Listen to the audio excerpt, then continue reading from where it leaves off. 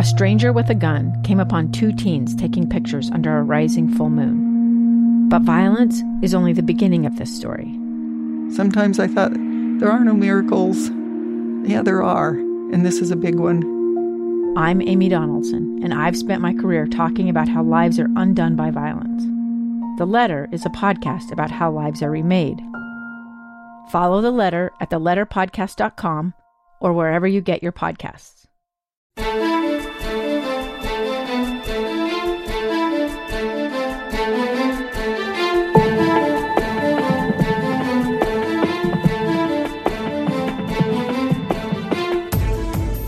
Hello, and welcome to the Loudmouth Project's Voices of Reason. I'm Jason Lee, along with Amy Donaldson. Today, we are joined by Ian Hogue. He's a colleague of mine now, and he's a man of many talents who, through perseverance and drive, has accomplished some very inspiring goals that I believe could show people what their potential is and what they can aspire to in their own lives if they just kind of put their minds to it. In other words, you're going to make us all feel bad about the goals, the resolutions we've already set. All of us are going to feel so inadequate after this is over, we won't even know what to do with ourselves. Okay. I can tell you right now. And he's way younger than me, which even makes it worse, but that's another story. Okay. So, Ian, thank you for being with me and putting up with my nonsense. But I talked to you about it already. I just find just your story is fascinating to me, but more importantly, I do believe it really can help inspire people because we all go through challenges in our lives, and sometimes we don't know what we want, or sometimes we try to strive for goals, but we don't quite reach them. And you've been able to do a lot of what you wanted to do in your life, and still there's more that you feel like you can do and that you try to do as you continue to live. So tell me a little, let's start in the beginning. You grew up in New England? Yeah, in Boston. And yeah, so I was born in Boston. My parents lived on a tugboat, which is a whole nother story, right? That you haven't heard yet. But when I was 5, we moved to Israel for a year and a half. My dad was an engineer working on lasers. That was his thing. He loved optics, and he was an electrical engineer. Then we moved back. Went through high school in Boston, went to the Naval Academy. Stop right there, though. Okay. So go to the Naval Academy. Don't you have to have a congressional nomination to that? So yes. Was that something you aspired to? How did that come about?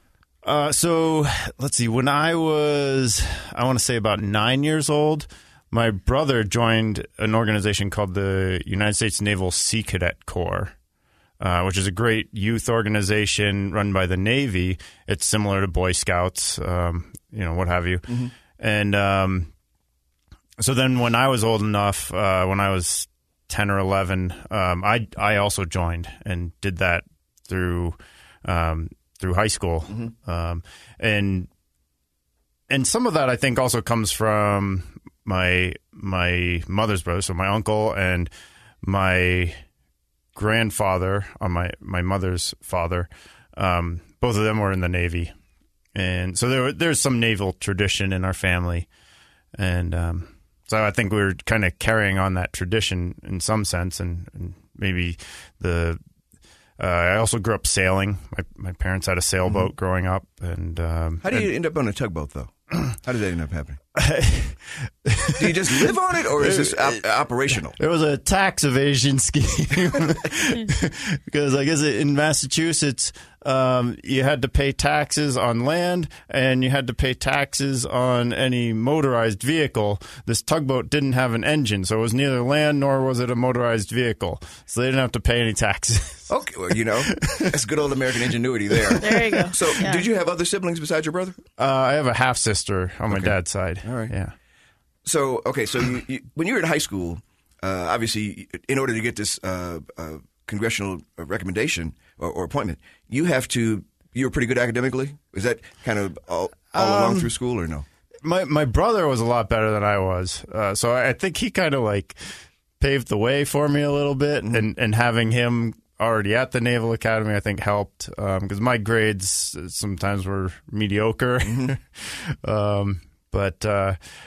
So your mom and dad raised 2 Naval Academy graduates. Yeah. Okay. Well, they're proud of their sons now. Yes. Yep. So you get to the academy. I mean, did you have a sense of what it is you wanted to do? I mean, did you have a plan or some goals when you reached there? And what year is this? Like, where are we at as a country? So I graduated high school in '94. Okay. Yeah. So after the after the first Gulf Persian War. Gulf War. Yeah. Yep. Okay.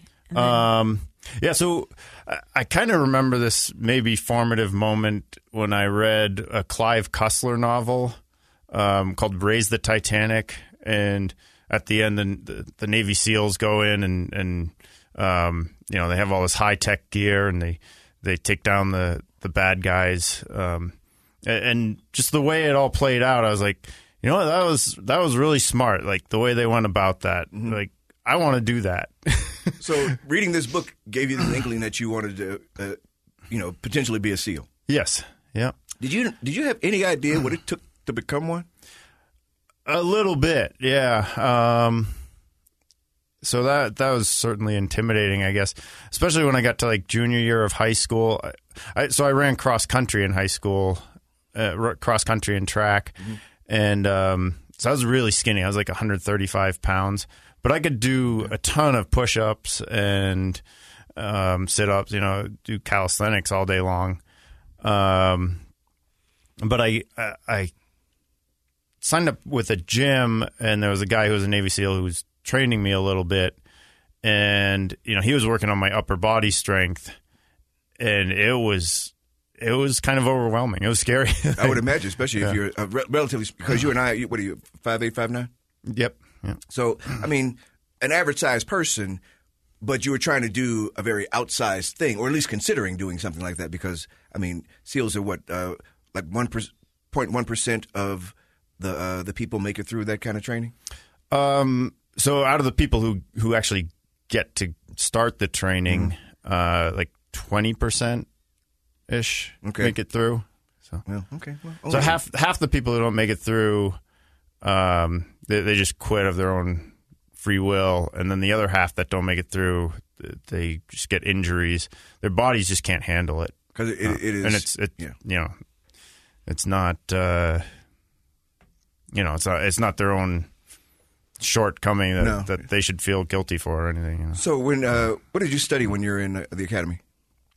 I studied naval architecture, so it's a subset of mechanical engineering. Okay. So there's 3 deep, dark secrets to naval architecture. Which are? How do you make it float? That's number 1. Number 2 is how do you make it float right side up? And number 3 is how do you make it go from point A to point B? Okay. All of those which seem to be, I guess very important because you don't want to be upside down floating. So right. Are we talking ships or submarines? Yes. Well, whatever it is. Yes. The vessel. Yeah. What are you thinking when you're in the Naval Academy and sort of you choose to go the SEAL route? Are you thinking this is what you wanted it to? Was it your expectation, or what are you? Well, yeah. So I wanted to do it, and then from the Naval Academy, it gets even more daunting, I guess, because at the Naval Academy, like, you're face to face with everybody else who wants to get into the SEAL teams, and at the time there were only 16 billets. So what's a billet? A billet is like an assignment. Like when you graduate from the Naval Academy, you get your assignment. Sometime during your senior year, you get your assignment on what part of the Navy you're going to go into and what you're going to do. So there's 16 billets for the SEAL teams. And there were 42 of us competing for those 16 billets. Okay. So you can imagine that the competition gets pretty steep. And when we're all face-to-face with each other, all on the same campus, we know what we all know what the level of competition is and what we need to beat to get there.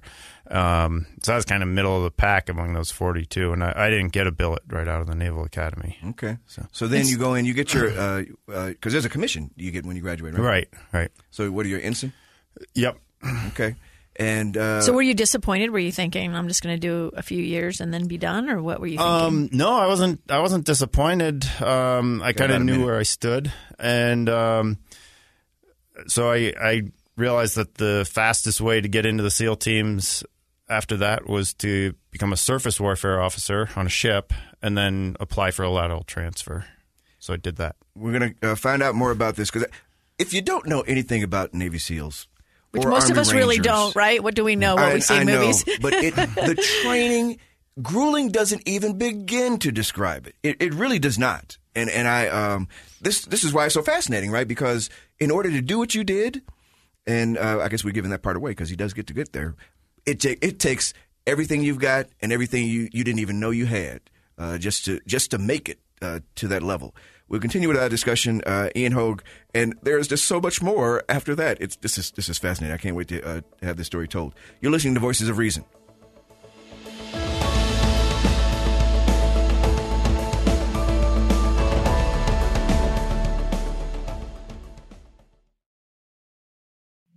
Two years ago, Americans watched in horror as a crisis unfolded at the Kabul airport. She was tear-gassed and beaten.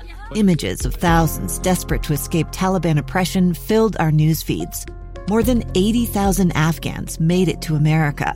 But the story didn't end there. It was very cold. There was no power, no heat. Who would help our newest neighbors? I'm Andrea Smartin. In Stranger Becomes Neighbor, you'll hear the stories of some remarkable refugees who left their homes and their dreams behind, only to start over from zero. Their only possession was 3 blankets. And you'll meet Americans who stepped up to help them. You want me to come when you deliver your baby. What can one person do in the face of an international disaster decades in the making? That's Stranger Becomes Neighbor. Find us at kslpodcast.com. Follow us on Apple Podcasts or anywhere else you listen.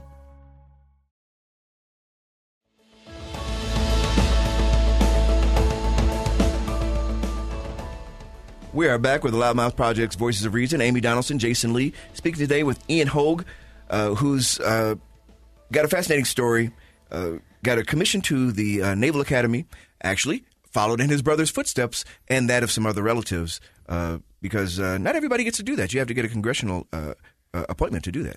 So you mentioned that so you graduate, you get your commission, right? Even though you aspire to become a SEAL, it doesn't quite happen, right out of the box. So you have to work a little bit, and you become an officer on a warship. Is that how that works? Correct. Yeah. So can you explain a little bit about what that is and your role? Right. So surface warfare officer is the technical Navy term for all the officers on the warships. And as an officer, you start out as a division officer on a warship. So there's different divisions on the ship. I was in charge of the damage control division. So I had about 10 to 12 guys who worked for me. I was really learning from them as much as probably more than they were learning from me. But but they were in charge of welding, plumbing, and then also taking care of all the firefighting equipment. And we were also responsible for sort of training the rest of the ship in damage control. So firefighting, responding to flooding. If something happens, you guys get damaged, you got to repair it while this is in real time. Right. So when you're doing that, okay, so how long do you have to do that? And actually, let me stop for a second. In order to apply to become a SEAL, and one other thing, what is SEAL? What does that mean exactly? It's an acronym. Yeah, so it's an acronym for Sea, Air, Land, Commando, right? Essentially. And it is the Navy's version of its most elite warfighters. Is that fair? That's fair. Okay. Yeah. There is like a top tier within the SEAL teams. Right. No, right. Yeah. There's even that's SEAL Team 6, yeah. Yeah, it used to be called SEAL Team 6. Yeah. What's it called now? It's called I don't know what it's called now, but I think it's public now that it's called, or it was for a while called Development Group. But it wasn't just SEALs. The Development Group was Navy SEALs and Green Berets and combat control technicians. Yeah. I love that it's called Development Group. It's like the most innocuous, right? It's right. Dev Group. Yeah, and I mean, there's all these acronyms you guys have to learn too. Right. The acronyms are ridiculous, especially to Jason and I, who both have dyslexia. We'd be, sending the wrong group. But so as you're, I guess, advancing or moving in that universe, like what did you see as your future? Like what were you hoping would be? What opportunity do you hope for as a SEAL? Right. Yeah, that's a good question, because it's like that was the goal, right? It was to be a SEAL. And I didn't really have goals beyond that as I was aspiring to that goal, which was, I don't know, maybe a weakness, a chink in my arm or whatever. That once I got there, I was there, and I maybe let my guard down probably too much. Well, no, but if you climb Mount Everest, and once you get there, I mean, what else is there? But there's other mountains. That's what that is. Right? Exactly. Yeah. So so you're able to, through all of this, you were able to apply, and even after you apply, what is that process, and then how do you actually get to go to the part that I explain is so grueling because you have to do all this crazy stuff that just nobody else does? The training. Yeah, so as an officer, like I mentioned from the Naval Academy, it's really competitive to get into SEAL teams as an officer. If you want to join the SEAL teams, they can't get enough enlisted guys to get through the program. So they pretty much take as many enlisted guys as can pass the basic entrance test. So, but yeah, to get the lateral transfer, I kind of did a little bit of cold calling to the SEAL team commanding officers, got an interview with one of them who had also done a lateral transfer, and I guess he liked my story, and I ended up getting the lateral transfer. You also have to, so there's this basic entrance test of like push-ups, sit-ups. Actually, it starts with a 500-yard swim, push-ups, sit-ups, pull-ups, and a 1.5-mile run. And that's just to see if you qualify. Right. And as an officer, you need like the bare minimums kind of mean nothing on that. You need to be up in this competitive range. It's really hard. How fast did you have to run a mile and a half? 9 minutes but this is in pants and boots. Right. It's not in running gear. Right. Yeah. Okay, so real quick, I just want to... that was to be competitive. I think the minimum standard was like 12 minutes or something like that. So when you actually get accepted, and now you can really go through the training, can you explain to people what that training is like, and just, why it is regarded as so difficult? Yeah, I don't know if I can describe it other than say go watch Discovery Channel or something. Yeah. I don't know if I'm allowed to say that. Well, no, is it just? But it's 6 months, right? So the first 5 weeks, I think, is a lot of just physical exercise. So you're doing a lot of calisthenics first thing in the morning. You get up at like 5 a.m. You do a lot of calisthenics, and then you'll do maybe some paddling, these things called IBSs, inflatable boat small, right? Why is it out of order? But whatever. So you paddle, you do the obstacle course, you do beach runs, sometime in really deep soft sand, which is excruciating. Yeah. Sometimes. But like, what are you thinking this is for? Because I mean, it's like, do you think you're going to be doing this once you're a SEAL?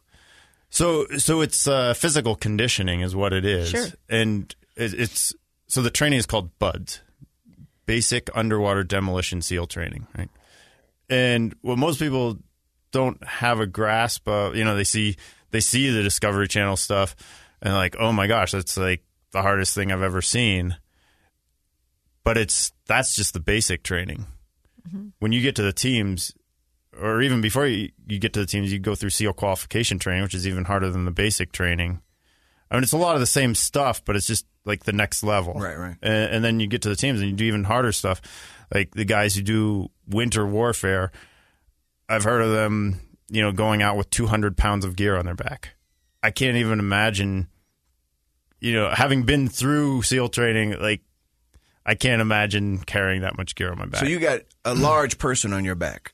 Yeah, right. Yeah, and moving for however far they need to move to do their mission. Because that could happen in real life. Or something. Yeah. That you could have to carry your comrade someplace. Yeah, and I could do that for a little while.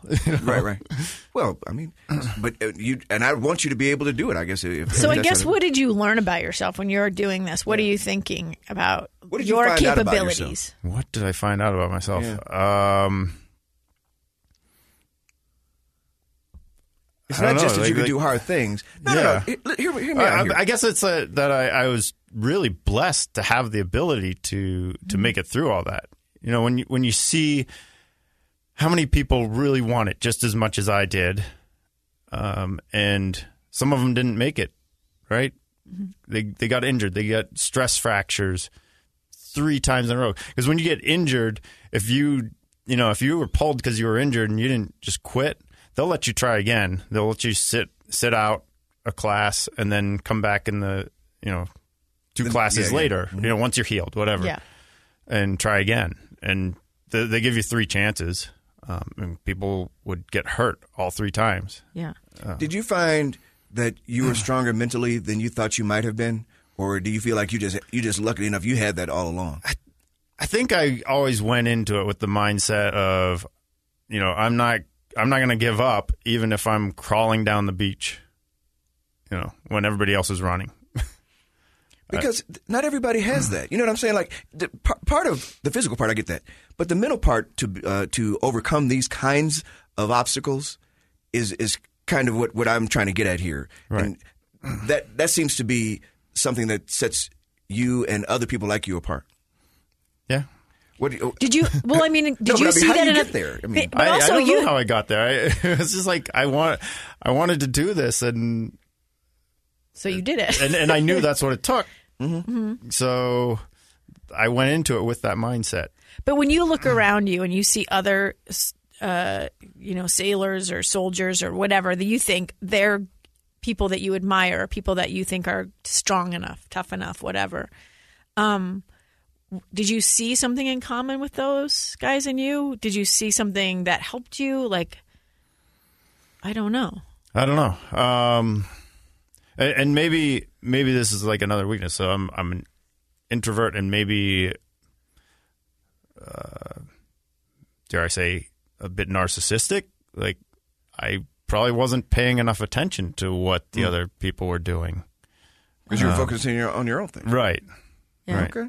So I don't know. Which is something that I coach. I mean, we've all played sports. Yeah. Tells you to do, right? You control you. You do. You have to run your own race, even if there's a team that's at stake. But I mean, and you do you have more thoughts on the whole idea of actually being a SEAL? So, I want to come back because I want to get back to the mental part of this. This because to me, what sets you and people like you apart, I believe, is your ability to summon not just the will, but the mental acuity to be great at something, no matter how difficult it is, and figure out a way to make it happen for yourself. And so when others hear this, I'd like for them to be able to understand what they might be able to do, even if it's not trying to be a SEAL. You want to try to reach a goal. What can you do to, even when you just want to, you think to yourself, you might want to give up. You're like, nope, not going to happen. Well, but when we come back, okay? We'll have him answer that question. I've just pulled one of Amy's things here, right? And we'll talk more with Ian Hogue when we come back. This is Voices of Reason.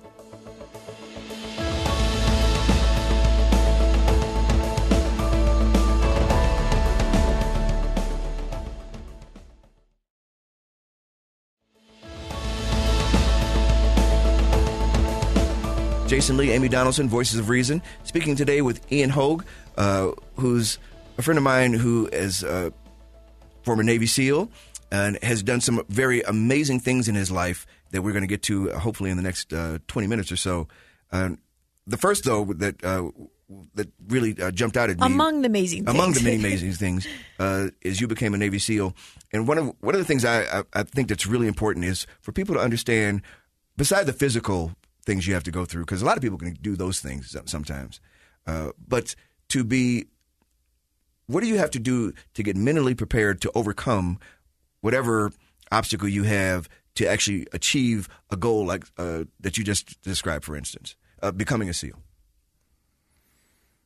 I don't know. Like I said, it was the mindset I went into it with, of just knowing that I would keep going until, even if I was crawling when everyone else was running, I would keep going. And I was just I went into it. But honestly, I feel like I learned more when it all went wrong. Okay. When things didn't work out for me. I got to a SEAL team, and I feel like they made some mistakes. I definitely made some critical mistakes, and that was like my rock bottom, is when there was a loss of confidence, and I realized that I wasn't going to have a career in the SEAL teams. And I had what do you mean when it went wrong? Like you didn't get the assignment you wanted, you screwed up? Yeah, I screwed up. And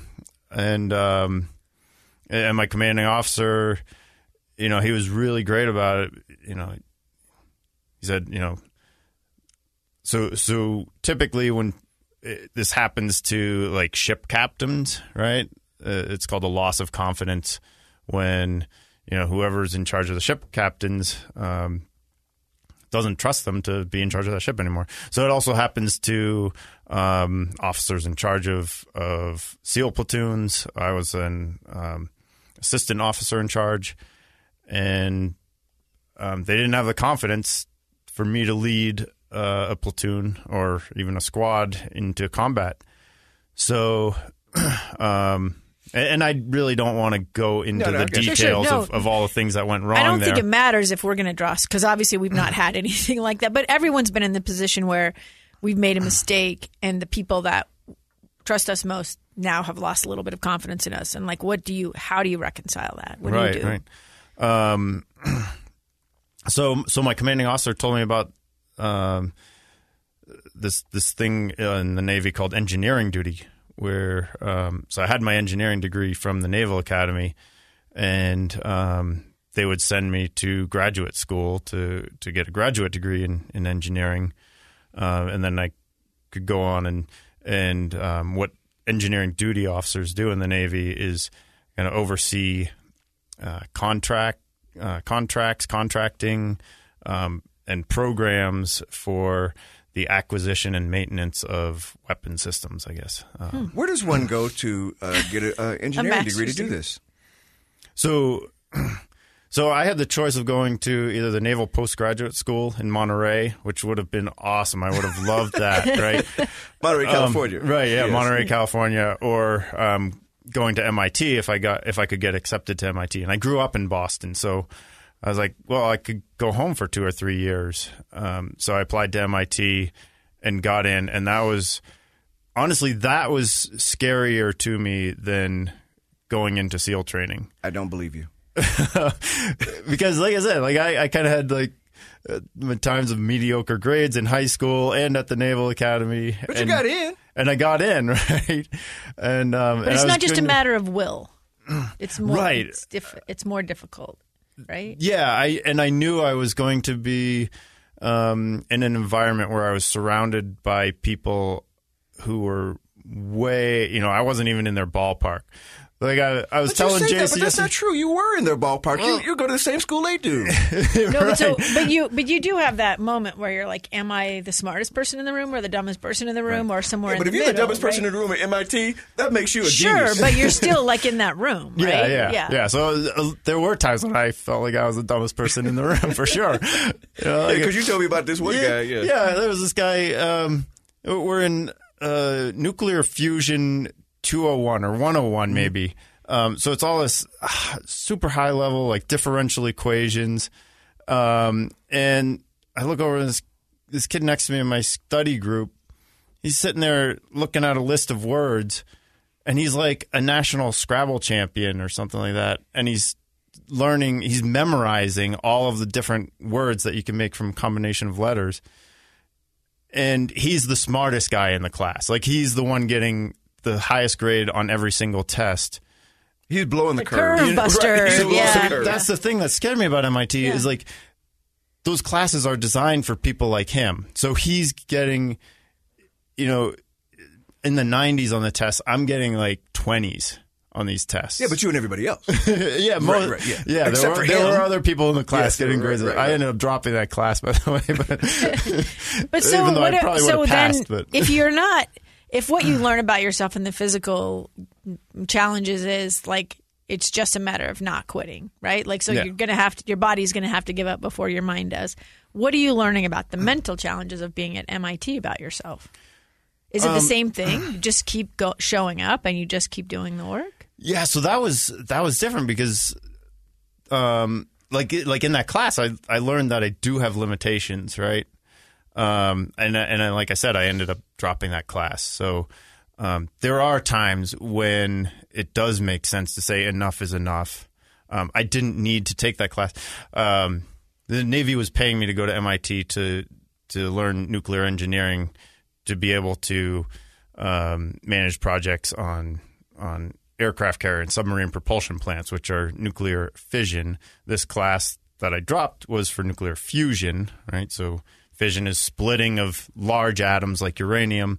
Fusion is combining small atoms like hydrogen, which we're still trying to figure out. I think I saw last week that we set a new record of like 100 seconds or something like that of a fusion reaction that was making more energy than it took to start it or something. Okay.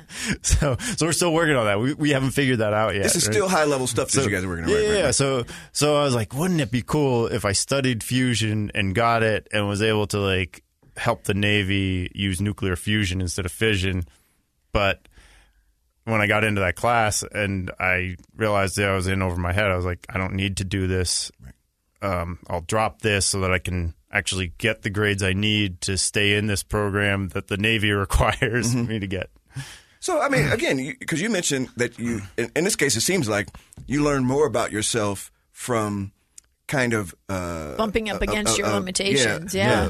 A challenge you came in contact with than you would if you'd have just been successful all along, right? Right. And that was kind of an epiphany moment for me. I was like, okay, now I'm just going to focus on doing what is required of me by the Navy, which is still like way above the graduation requirements from MIT. And I'm going to enjoy this experience as much as I can. I'll still get, I'm still surrounded by all these amazing, wonderful people, and I can get as much out of that experience as I can.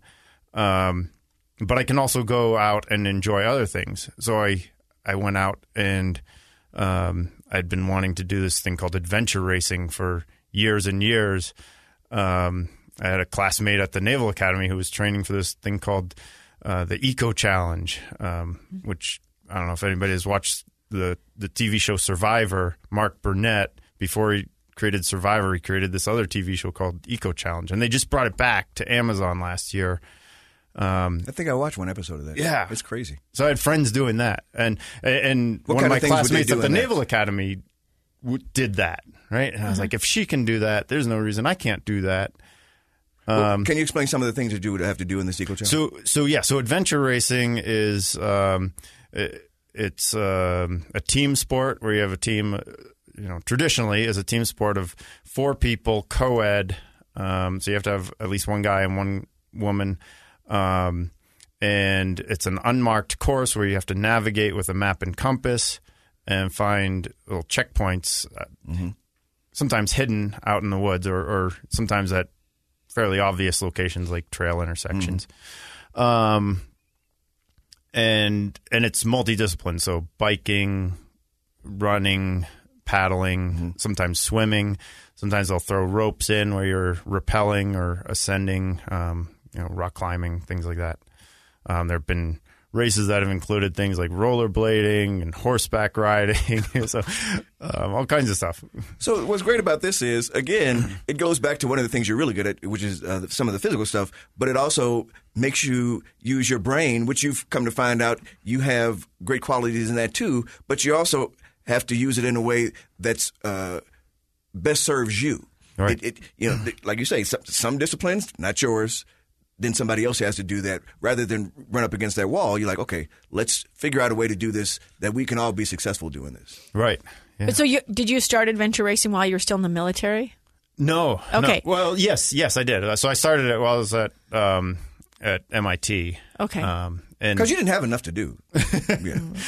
Well, I mean, was it a break, though, from like a different kind of challenge might be a little bit of a break? Yeah. I mean, it was recreation. Yeah. Okay. Yeah. So how long were you in the military?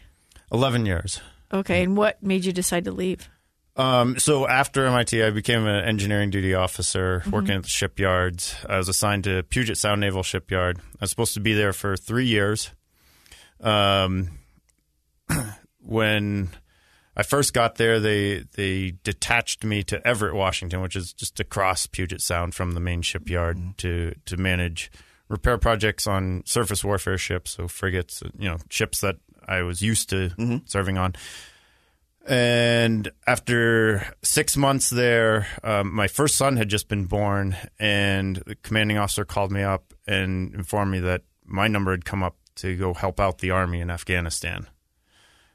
So I went to about a month or two of training for that, then went to Afghanistan for 6 months, came back, and, I kind of in that conversation with the commanding officer before I went to Afghanistan, I said, when I come back, I want to come back to the main shipyard and work on nuclear ships.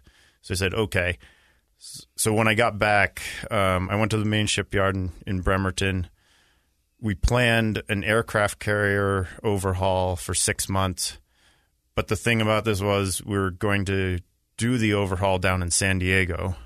Oh, so spent 6 months planning it in Bremerton, moved down to San Diego. There's another story there, but anyway, ended up working on 2 aircraft carriers for 6 months, moved back to Bremerton. And like I said, my first son was born during this time, and we had moved, so then I was 6 months away from the end of that assignment, and I was going to have to move again. So that would have been 6 moves in 3 years. And my wife and I were like, there's no guarantee this is going to get any better. Like, even though I'm not in this warfighting billet anymore, there's just so much going on in the world that I might have to go overseas or wherever quite frequently. And the best we're going to do is moving every 2 to 3 years. That's just the way it is for officers anywhere in the military. You change jobs every 2 to 3 years. So we actually did a lot of praying and about what to do with the rest of my life. And that was a real eye-opening experience too. When we come back, we'll find out how after how those that prayer prayers, was answered. that's right, how it was answered. Yeah. God, your story is great, man. When we come back, we'll have more from Ian Hogue. This is Voices of Reason.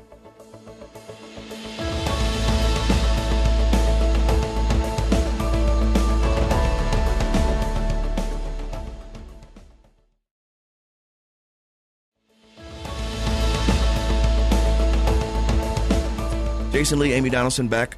This is our last segment, and there's so much to go to, so I'm going to try to get you going here, Ian. You realize at this point, you're toward the end of your career, you have to make a decision. Right. Whether you want to stick with this military thing or move on to something else. And you said you and your wife, you went and you prayed about it. Right. So, in the Navy, I feel like the Navy does a lot of good things. But during my time at MIT, I started to think about, what are the big problems facing the world?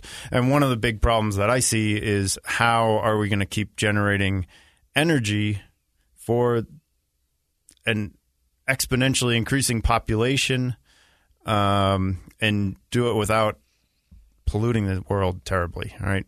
It's just going to keep getting worse if we keep doing what we're doing. So I really wanted to get into the energy the energy sector and start to understand what those challenges were to that transformation that I felt like needed to happen or needs to happen and is happening right now.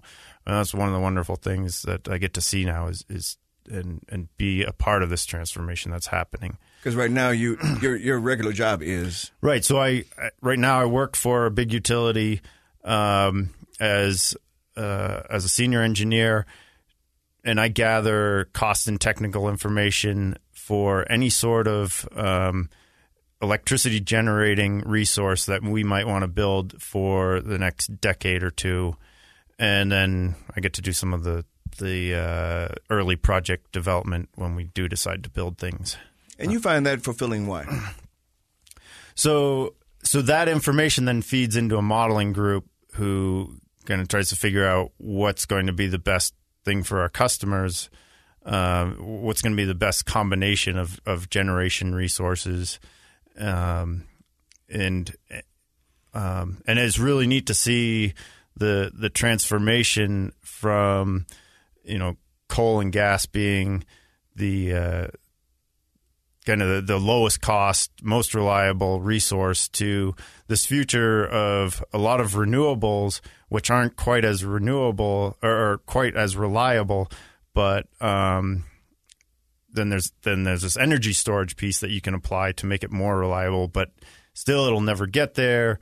If you're trying to get to 100% renewable generation, it could, but it would just take this astronomical amount of energy storage to give you the same level of reliability. So it's really an exciting time where we're dealing with all these challenges. And at the same time, there's this huge human element of the people who are working at those coal mines, those coal plants, those gas plants. Just my personal recreation thing. Kind of an escape? Maybe, yeah. An escape and I guess I have never really thought about it until you asked, but because it's a team sport, it forced me to reach out to people that I wouldn't have otherwise reached out to try to form, friendships. And I have just the most amazing friendships from being involved in racing. Right, because as an introvert, that's not your natural tendency, right? Well, Right. and one of the things a lot of people miss when they leave the military is this idea that everywhere you go, you got a team. Like you're not even if you have an individual duty, you have a lot of people have your back. Yeah. That was probably the scariest thing about leaving the military is, there was this one company I went and worked for like a month after I got out, and nobody had my back. Like literally, the CEO of the company, I remember her saying at one point, the only reason we haven't fired this guy yet is because I haven't figured out how to. And talking about you. No. Talking about someone else. But I was like, ding, ding, ding. Yeah, right. Like that applies to me too. Like she's just trying to figure out how to fire me. Yeah. So after a month, they're like, you know what, we don't need you. Yeah. Take a hike. Yeah. Well, and again, they did you a favor. Yeah.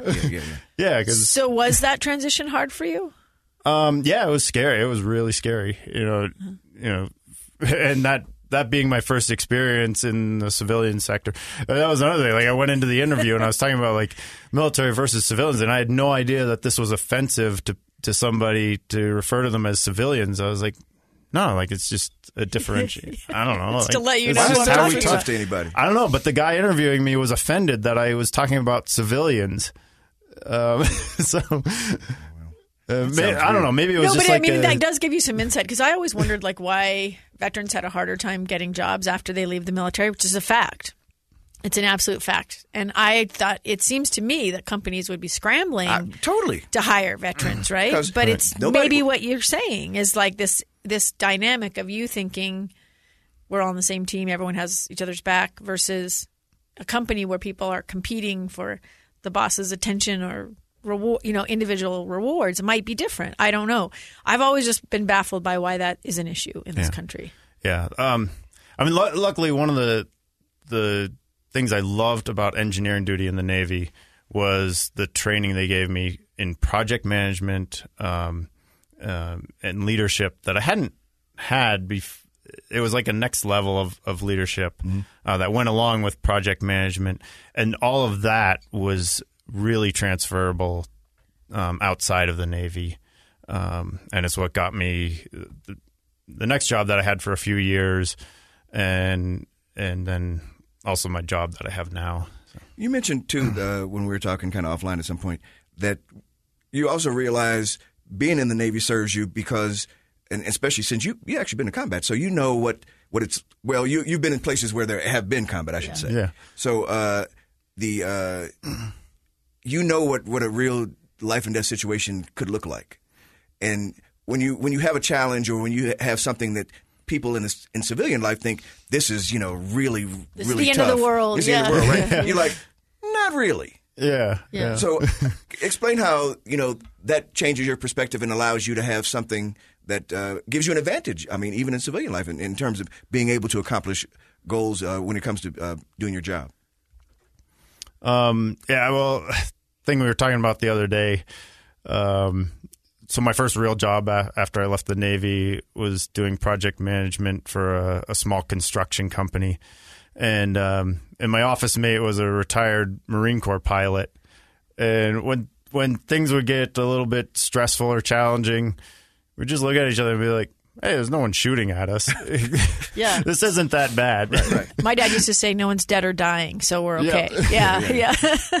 So, I mean, that helps too. But let's go up to this adventure thing. So you start these things, you're able to start a successful career, but again, you find interest outside of work, and you choose something that, to the average person, and Amy does this too, right? I have no idea why anybody or how they just get through 100 miles, or now Amy's about to do something with this, 150 miles is some team thing. Yeah. And you do these adventure races that also involve, great distances with, physical, just mind-blowingly challenging stuff.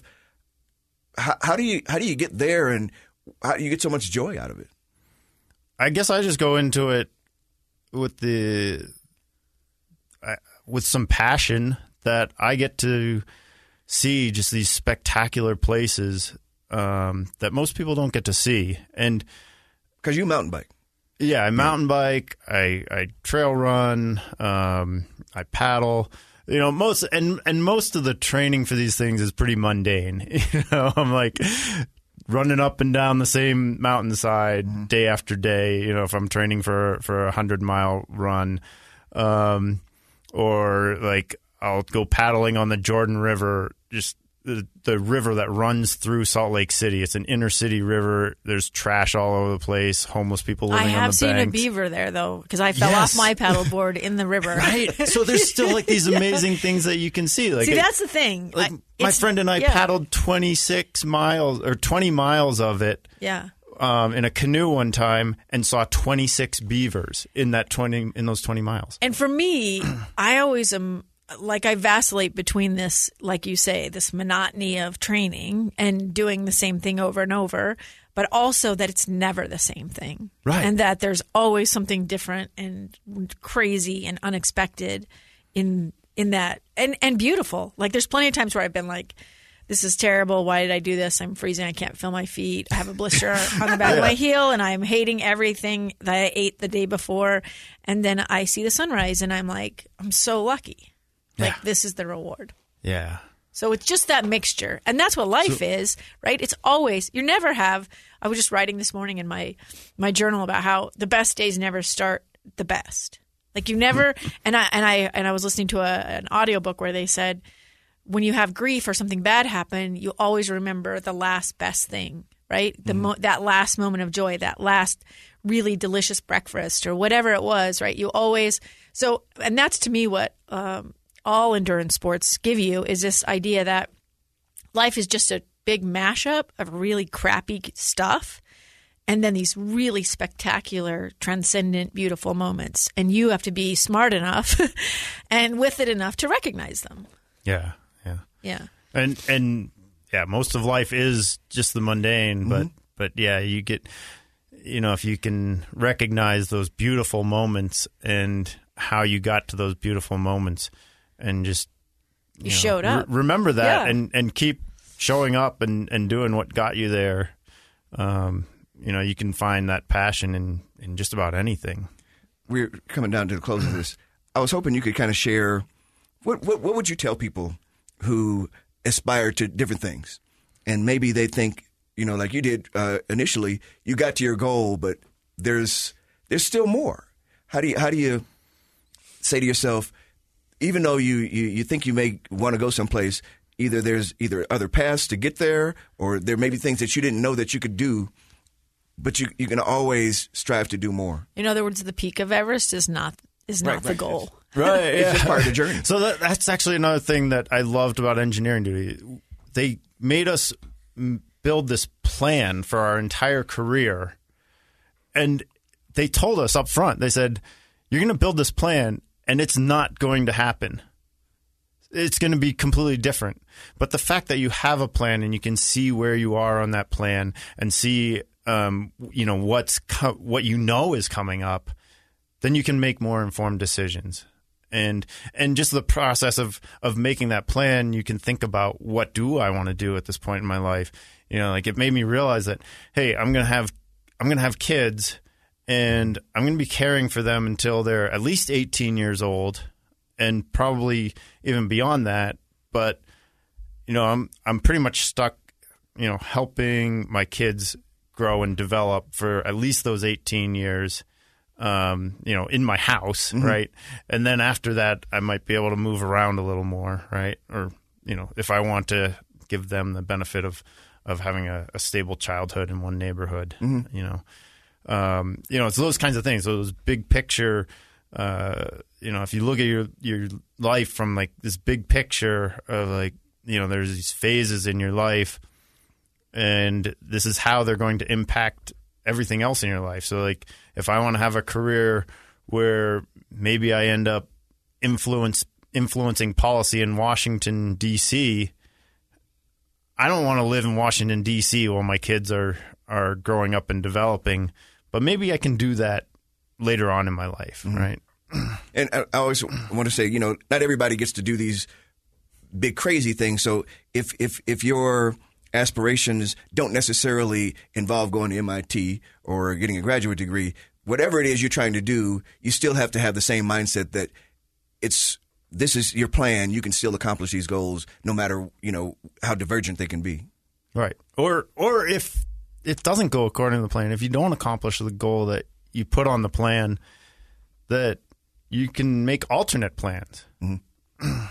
And so you can strive no matter what. Yeah. Find something else that will be meaningful. Excellent. I really appreciate you doing this for me, man. God, this is a story. Now we all feel like underachievers, but thanks a lot, okay. Ian. But we know we can do some stuff because if you... There's still time. If you just think about what he said earlier, it's like, it just never occurred to him that he couldn't do it. No, and I've met athletes like you before, in covering sports 20 years. Fantastic. I'm always wondering, how do people do it? And they're always wondering, why do you quit? It did occur to me that it might not work out. Like I said, even if I'm like crawling while everyone else is running, like that might be the end. Like they might pull me and say, you're not good enough, right? Yeah, but that's how it was going to end. And like I said, I didn't have that at that time. I didn't have that plan of what else would I do or what would I do next. Right. So you had to develop that. And that's where I learned the most was in having that failure, and then having to, and then having that job where I had mentors who said, "Hey, make a plan for the rest of your life," basically, and then having to go through that whole thought process is what really pulled me out of the dumps. Really, excellent. Okay, join us again for the next episode of the Loudmouth Project's Voices of Reason. If you have any comments about our show, please contact us via email at voramyd@gmail.com or at vorjasonl@gmail. You can also find us on Twitter at ADOnSports and at JasonLee1. Our show's Twitter handle is at VOR Podcast. Check out our Facebook page, and you can also find and subscribe to free episodes of our podcast in all the places where you find podcasts. And, be sure to review our show. We love getting your feedback. It helps us grow our audience. Until next time, I'm Jason Lee along with Amy Donaldson. When you engage in passionate debate, do your best to keep your dialogue civil. Try to be the voice of reason.